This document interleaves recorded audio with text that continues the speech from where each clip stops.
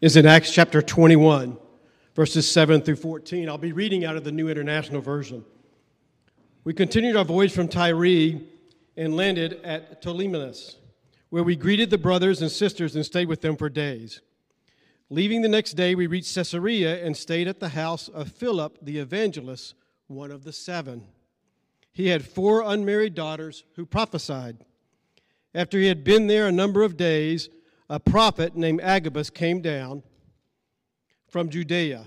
Coming over to us, he took Paul's belt, tied his own hands and feet with it, and said, "The Holy Spirit says, in this way the Jewish leaders in Jerusalem will bind the owner of this belt and will hand him over to the Gentiles." When we heard this, we and the people there pleaded with Paul not to go up to Jerusalem. Then Paul answered, "Why are you weeping and breaking my heart? I am ready not only to be bound, but also to die in Jerusalem for the name of the Lord Jesus." When he would not be dissuaded, he gave up and said, "The Lord's will be done." This is the word of the Lord.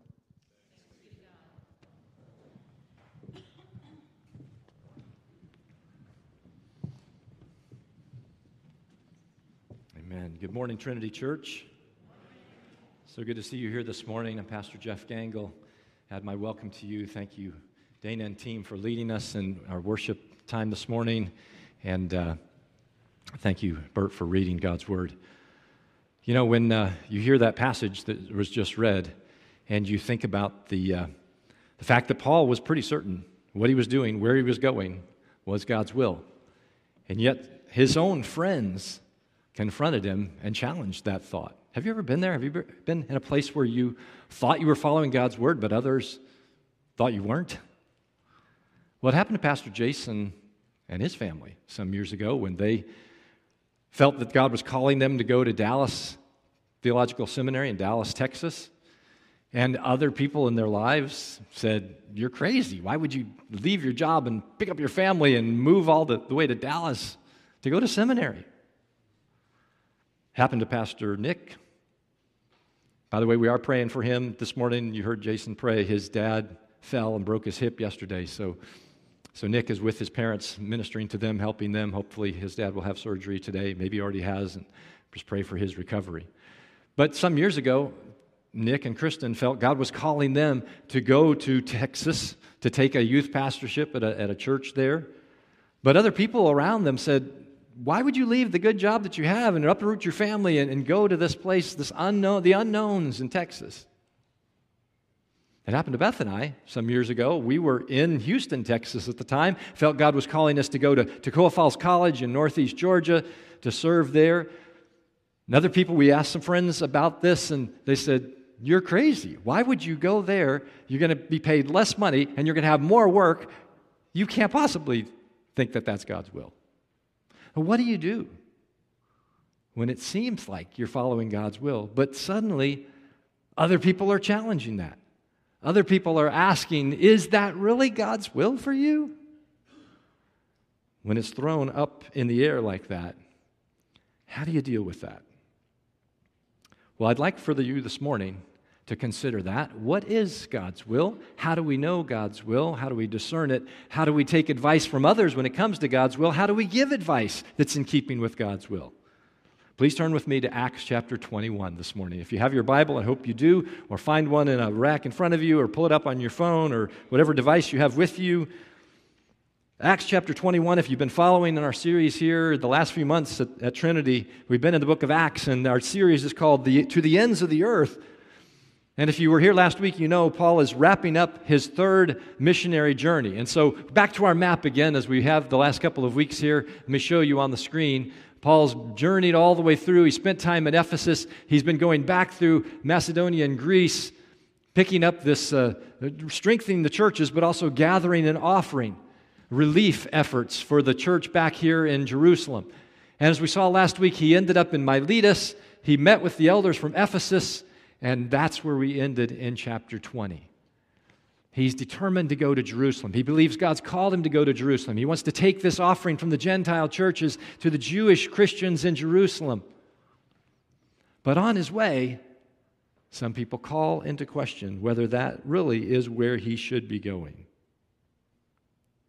Paul believed it was God's will, and others did not. What can we learn about God's will for us from Acts chapter 21? Would you pause with me as we pray this morning? Our Lord God, we acknowledge that sometimes we struggle to figure out, to know and discern your will in our lives, and especially when others question what we're doing, when we think we're following your will. And so, Lord, as we look at Paul in this situation, help us to learn from this, to learn from him, to better understand your will at work in our lives so that we can be obedient followers of Jesus.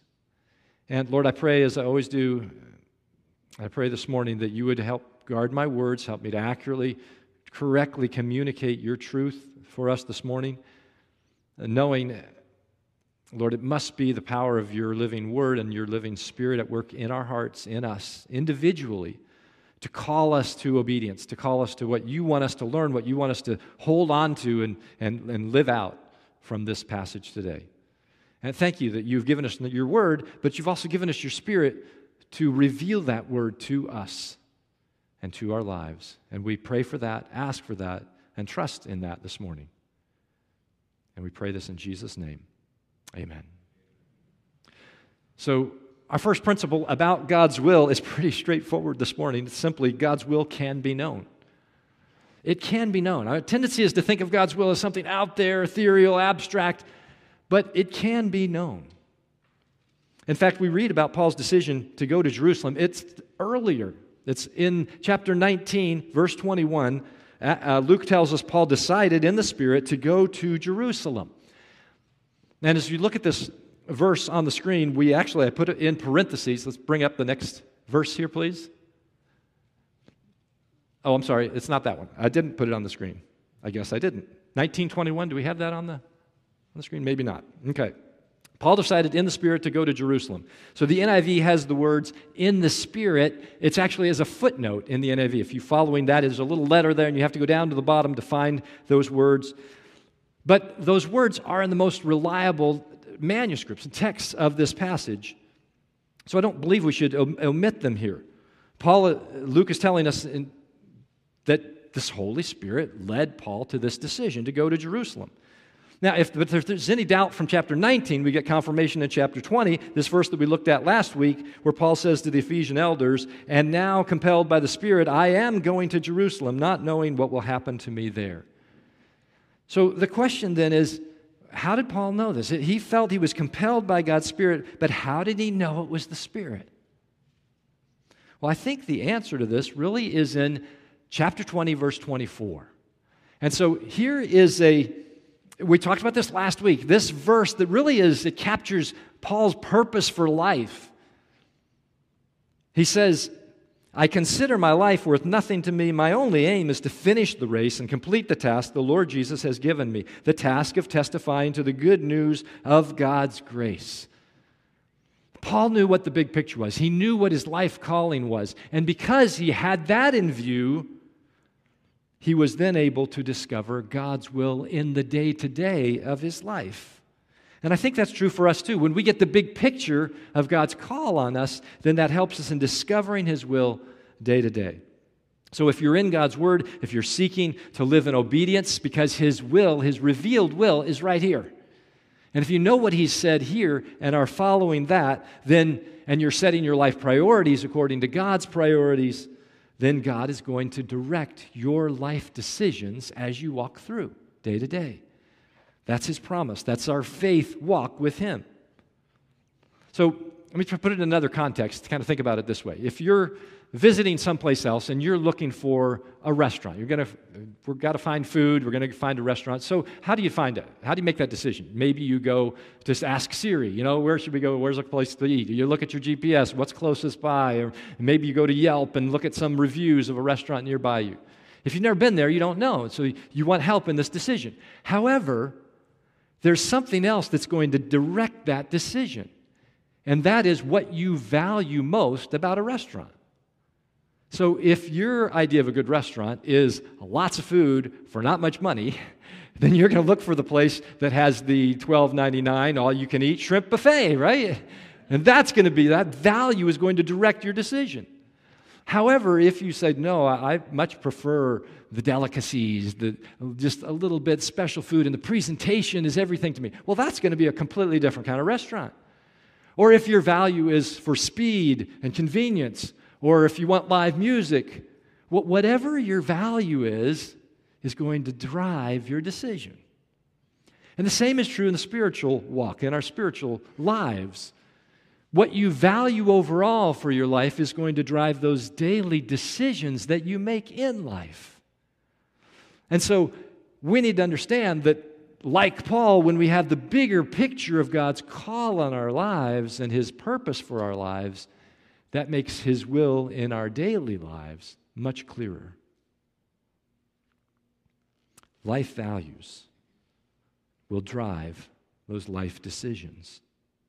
So, a few other examples. If you value your witness for Christ, my representation of Christ is of high value to me, then that's going to drive the decisions I make about how I act toward the cashier at the store, or the postal worker that I may be having a little bit of wrestling match with over something. What I do, how I talk, what I say is going to be driven by my life value. If you value corporate worship like we're doing this morning, if that's a high value to you, then the decision about Sunday morning, whether to play golf or go shopping or go to church, it's pretty easy. That life value drives that individual decision. Or maybe if you value your personal relationship with God and developing that relationship, then it's pretty easy. If you come to a weekend, are you going to binge movies all weekend or spend some time in God's Word? Well, that's a pretty easy decision once you have that life value in place. And if you choose God's values, if you choose God's will, then that commitment is going to be tested. You need to know that. The enemy is going to attack that, and that is exactly what happened with Paul. Here's our second principle. God's will can also be uncomfortable. It can be known, but if you follow it, it can be uncomfortable. So this passage in Acts 21 shows us the resistance that Paul faced. He makes a few stops on his route to Jerusalem, which was pretty common in boat travel back in those days. So let me show you the map again here. So Paul we've left him in Miletus, and now he travels on a few more port cities. The ship is stopping, and he crosses the Mediterranean and comes down here to Tyre. And when they stop down there in Tyre, the ship is going to unload some cargo, Luke tells us, and so they stop and they find a group of believers that are there. Notice verse 4 of chapter 21. We sought out the disciples there and stayed with them 7 days. Through the Spirit, they urged Paul not to go on to Jerusalem. Now, wait a minute here.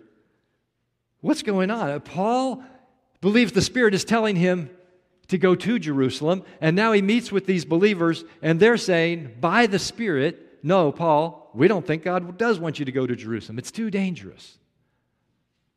What are you going to do? Who's right? Why would the Spirit tell these believers to urge Paul not to go to Jerusalem? Okay, hold on to that question for just a minute. We're going to come back to that. But I want to take you one more step here, because Paul goes on, he moves on down the coast there as the travel continues toward Jerusalem, and they land in Caesarea. And here a prophet named Agabus comes all the way from Judea, and he brings a prophetic warning to Paul right there in Caesarea. You heard this read in the passage that Bert read a few minutes ago. And if you get our Trinity emails and you watch the video that Beth and I did yesterday, you got a little preview of this. And it's really a fascinating situation. This prophet Agabus comes, he takes Paul's belt off of his robe. I don't know if it was a rope or whatever it was. He took it and Agabus ties his own hands and his own feet. And then he says, the Holy Spirit says, here's the Holy Spirit speaking again, in this way the Jewish leaders in Jerusalem will bind the owner of this belt and hand him over to the Gentiles. Now, wouldn't you be a little taken aback by that? If somebody did that to you, said that to you? And by the way, Agabus was not just some quack. I mean, he was a true prophet. In Acts 11, he prophesied about a famine. That prophecy came true. The believers trusted his words. And so they were truly worried for Paul, which takes us to verse 12. When we heard this, we and the people there pleaded with Paul not to go up to Jerusalem. And now Luke is including himself here. He's with Paul's group, and now we have another group of Christians now in Caesarea who are begging Paul not to go to Jerusalem. So we have to ask some tough questions right here, right? Was Paul just being disobedient? Is he not listening? Did he misunderstand the Holy Spirit? I mean, if the Holy Spirit is prompting these warnings about what lay ahead in Jerusalem, shouldn't Paul have just opened his eyes and listened and say, oh, wait, that's too dangerous. Obviously not, don't go there. Is Paul just being stubborn? Does he just want to get there and be the one to deliver this gift to the apostles in Jerusalem? Because sometimes that happens to us, right? Sometimes we do get stubborn. We get stuck in our way. And even when friends or family or other people try to give us wise, godly advice, we just push them away. We don't want to hear it. That does happen in our lives sometimes. Times when we should stop and listen, and we don't. Kind of like this guy, Thunis Wessels from Alberta, Canada. Maybe you saw the story a couple years ago. He wanted to finish mowing the lawn, and his wife thought he should probably come inside. And here's why. Now, this is not a doctored picture. This is the real thing. It's out on the plains of Alberta, Canada. There's this tornado in view, and he's determined to finish mowing the grass.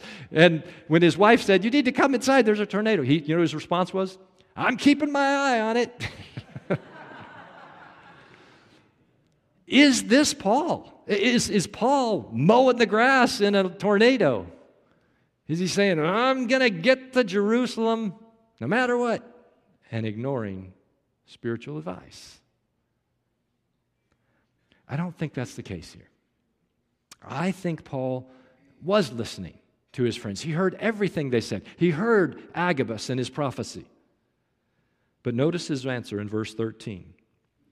Why are you weeping and breaking my heart? I am ready not only to be bound, but also to die in Jerusalem for the name of the Lord Jesus. So here's the deal with Paul. He understood that the Spirit was warning him about the dangers and the trials that lay ahead in Jerusalem. No question about it. He heard all that. He knew that.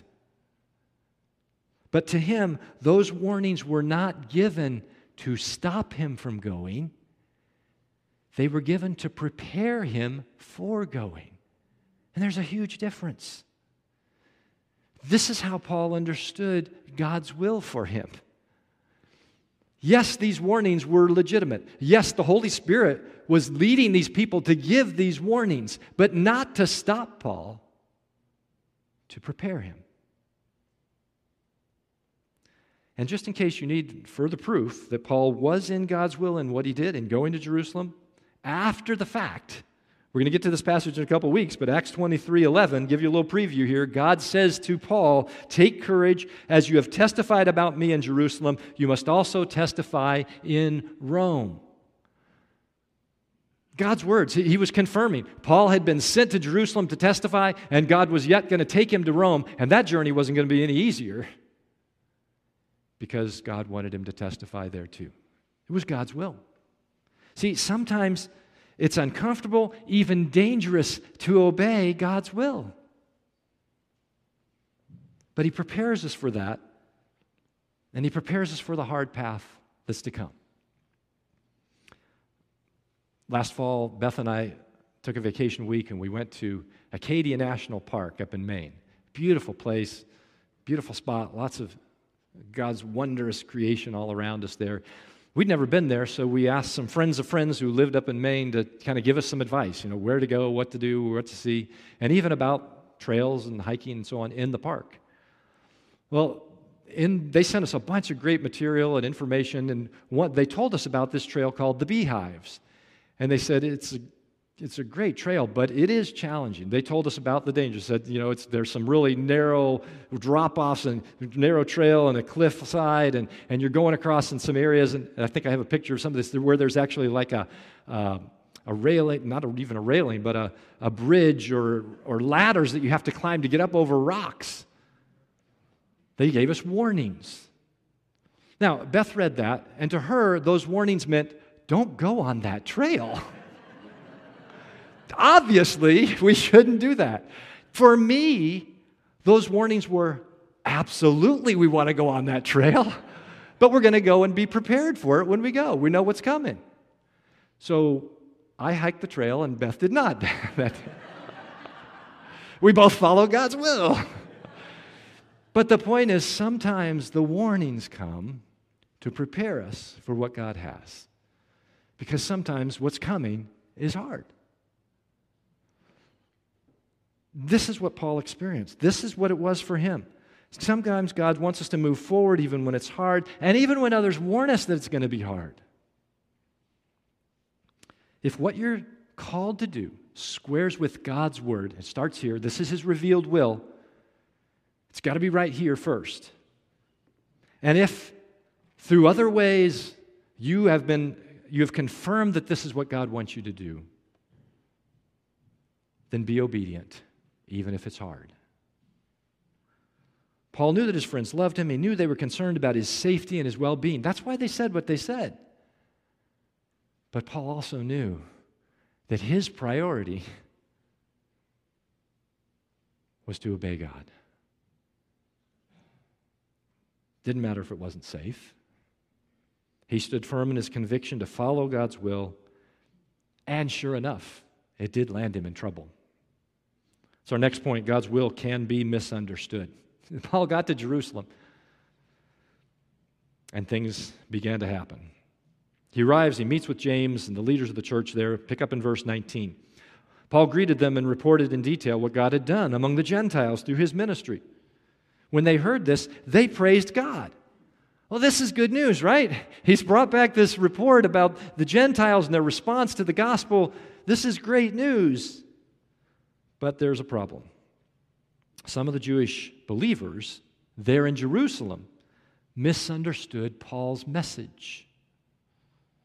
Verse 20, then they said to Paul, "You see, brother, how many thousands of Jews have believed, and all of them are zealous for the law. They have been informed that you teach all the Jews who live among the Gentiles to turn away from Moses, telling them not to circumcise their children or to live according to our customs. What shall we do? They will certainly hear that you have come."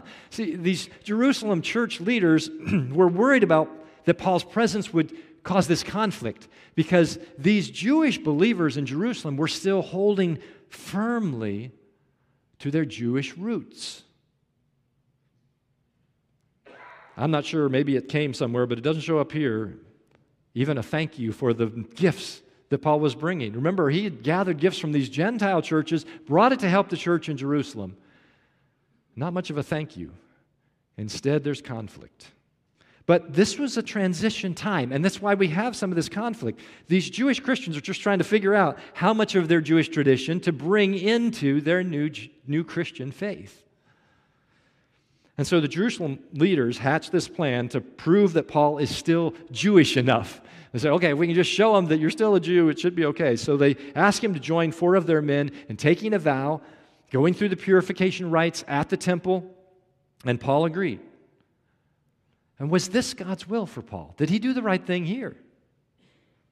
We're not told how Paul decided this, but it does fit with other things that Paul did because he was still a Jew. He was committed to testifying to the gospel and to being all things to all people in order to testify to the gospel. And in this case, that meant not causing offense to these Jewish Christians. And so Paul agrees. And I'm sure he would have made it clear that taking this vow and going through this tradition had nothing to do with his salvation in Christ.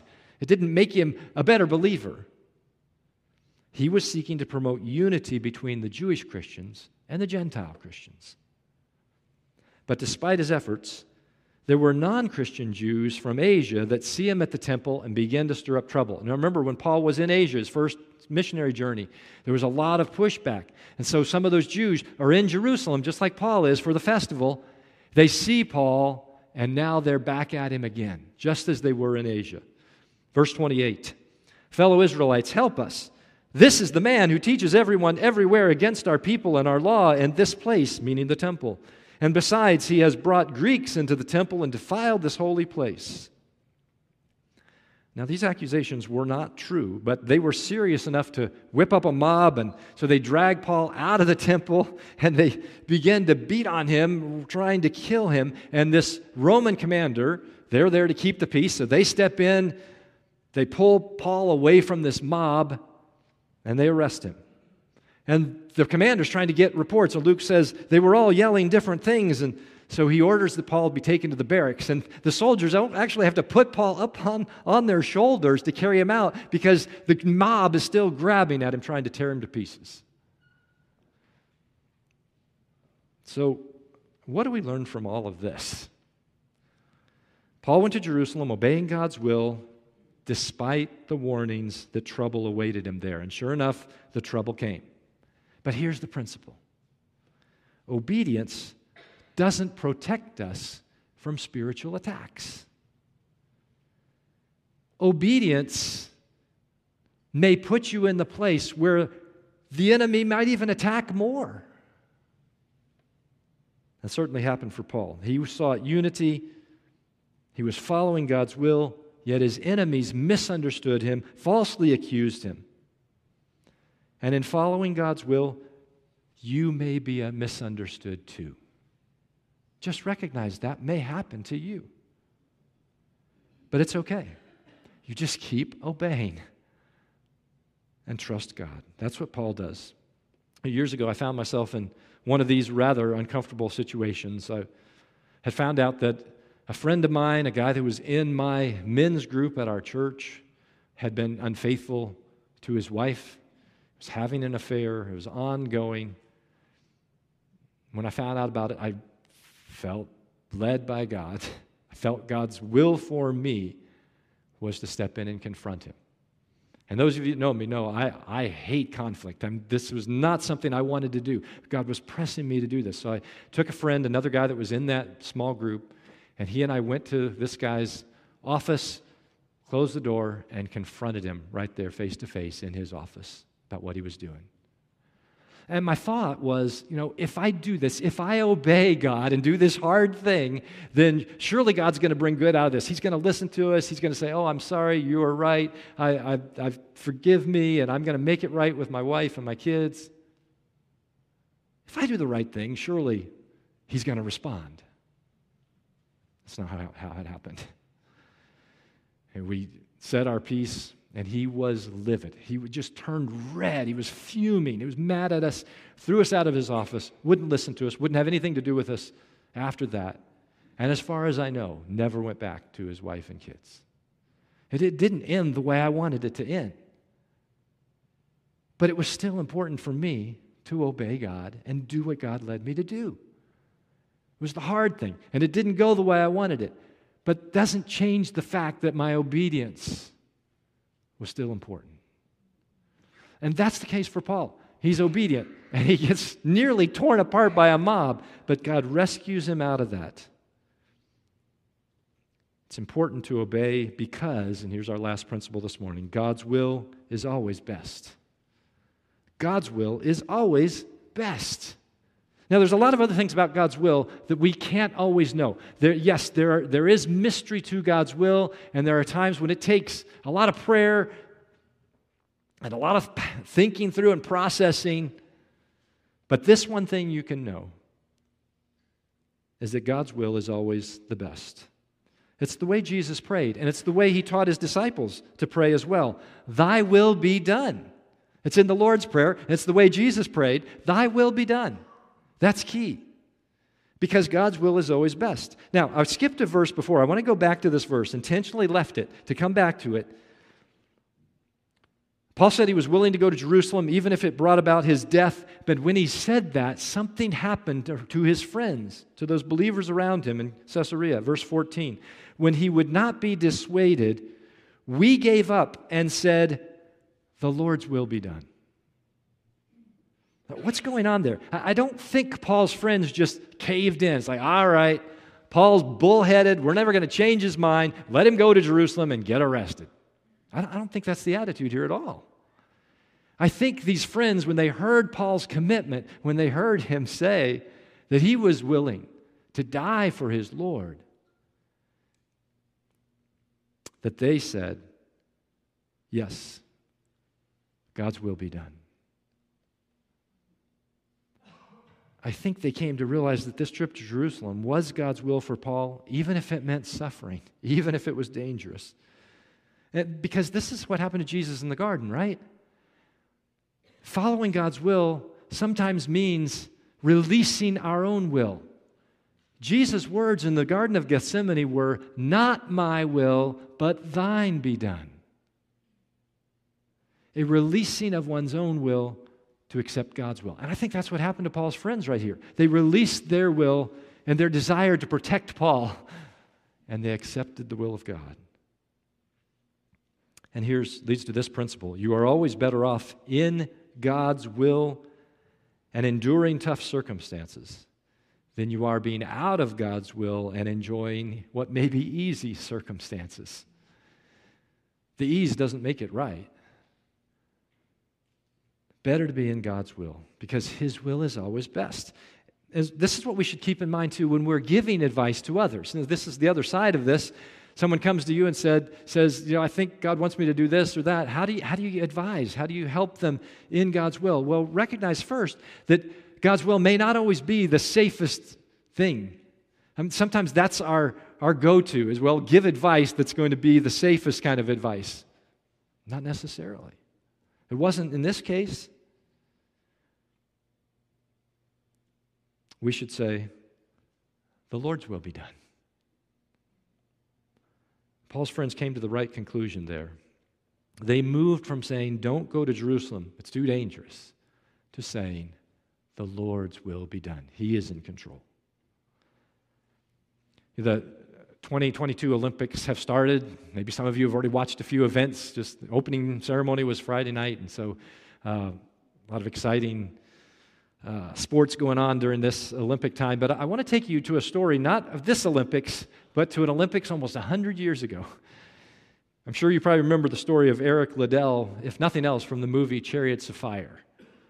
In the 1924 Olympics, his convictions about running on Sunday kept him from running the 100-meter race. That was his race. He was the favored in that race.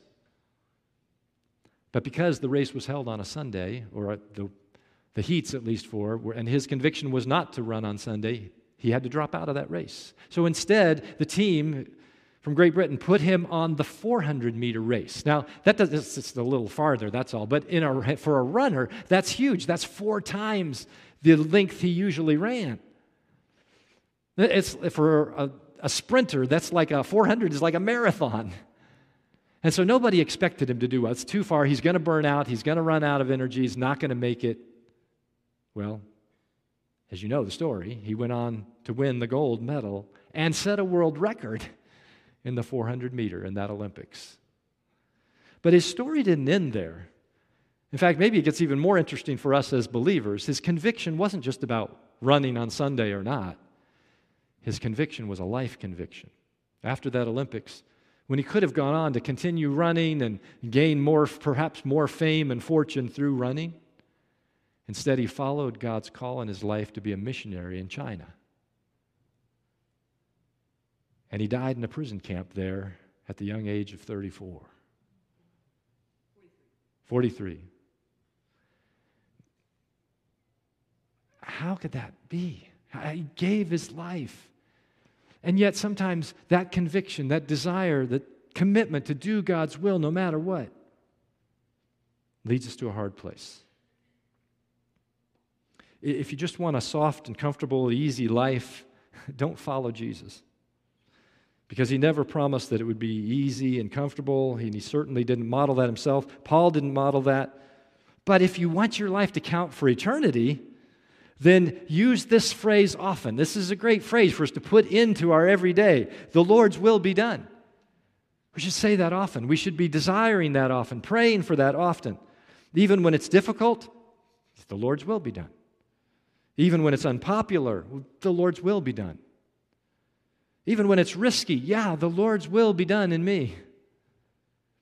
Even when it's uncertain, unclear, the Lord's will be done.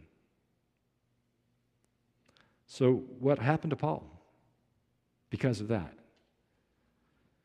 Well, you're going to have to read on into chapter 22, because 21 ends with Paul being arrested, going up the stairs. Or come back to Trinity next week. Pastor Nick's going to pick up at the end of chapter 21 or on into chapter 22, and you'll see the opportunity Paul's given. Because Paul does get arrested, but he doesn't die. It's not time yet. God has more for him. He continues to testify to God's grace in Rome. He's going to go to Rome, and he does it in Jerusalem and many other places in between. Because you see, when we submit to God's will, he accomplishes his best in us. And obedience always places us right where God can use us most. Let's pray. Our Lord God, we thank you so much for this passage, for the example of Paul and his life, and this reminder about what it means to discern and follow your will. And I thank you, Lord, that we have this passage to guide us, to know that we can be confident in your will in our lives, and even when it's uncomfortable, even when we are misunderstood, that in following you, we are in the best possible place. And I pray, Lord, that you would give us that desire, that commitment, that would be the words of our life to say, the Lord's will be done in me. And that desire, that commitment would supersede everything else in our lives. I thank you, Lord, that even when things are hard, even when the waves seem to be crashing over our heads, that we can say, in your hands, in your way, in your will, it is well with my soul. Lord, thank you for that confidence and that assurance that we have in you. It's in Jesus' name we pray. Amen.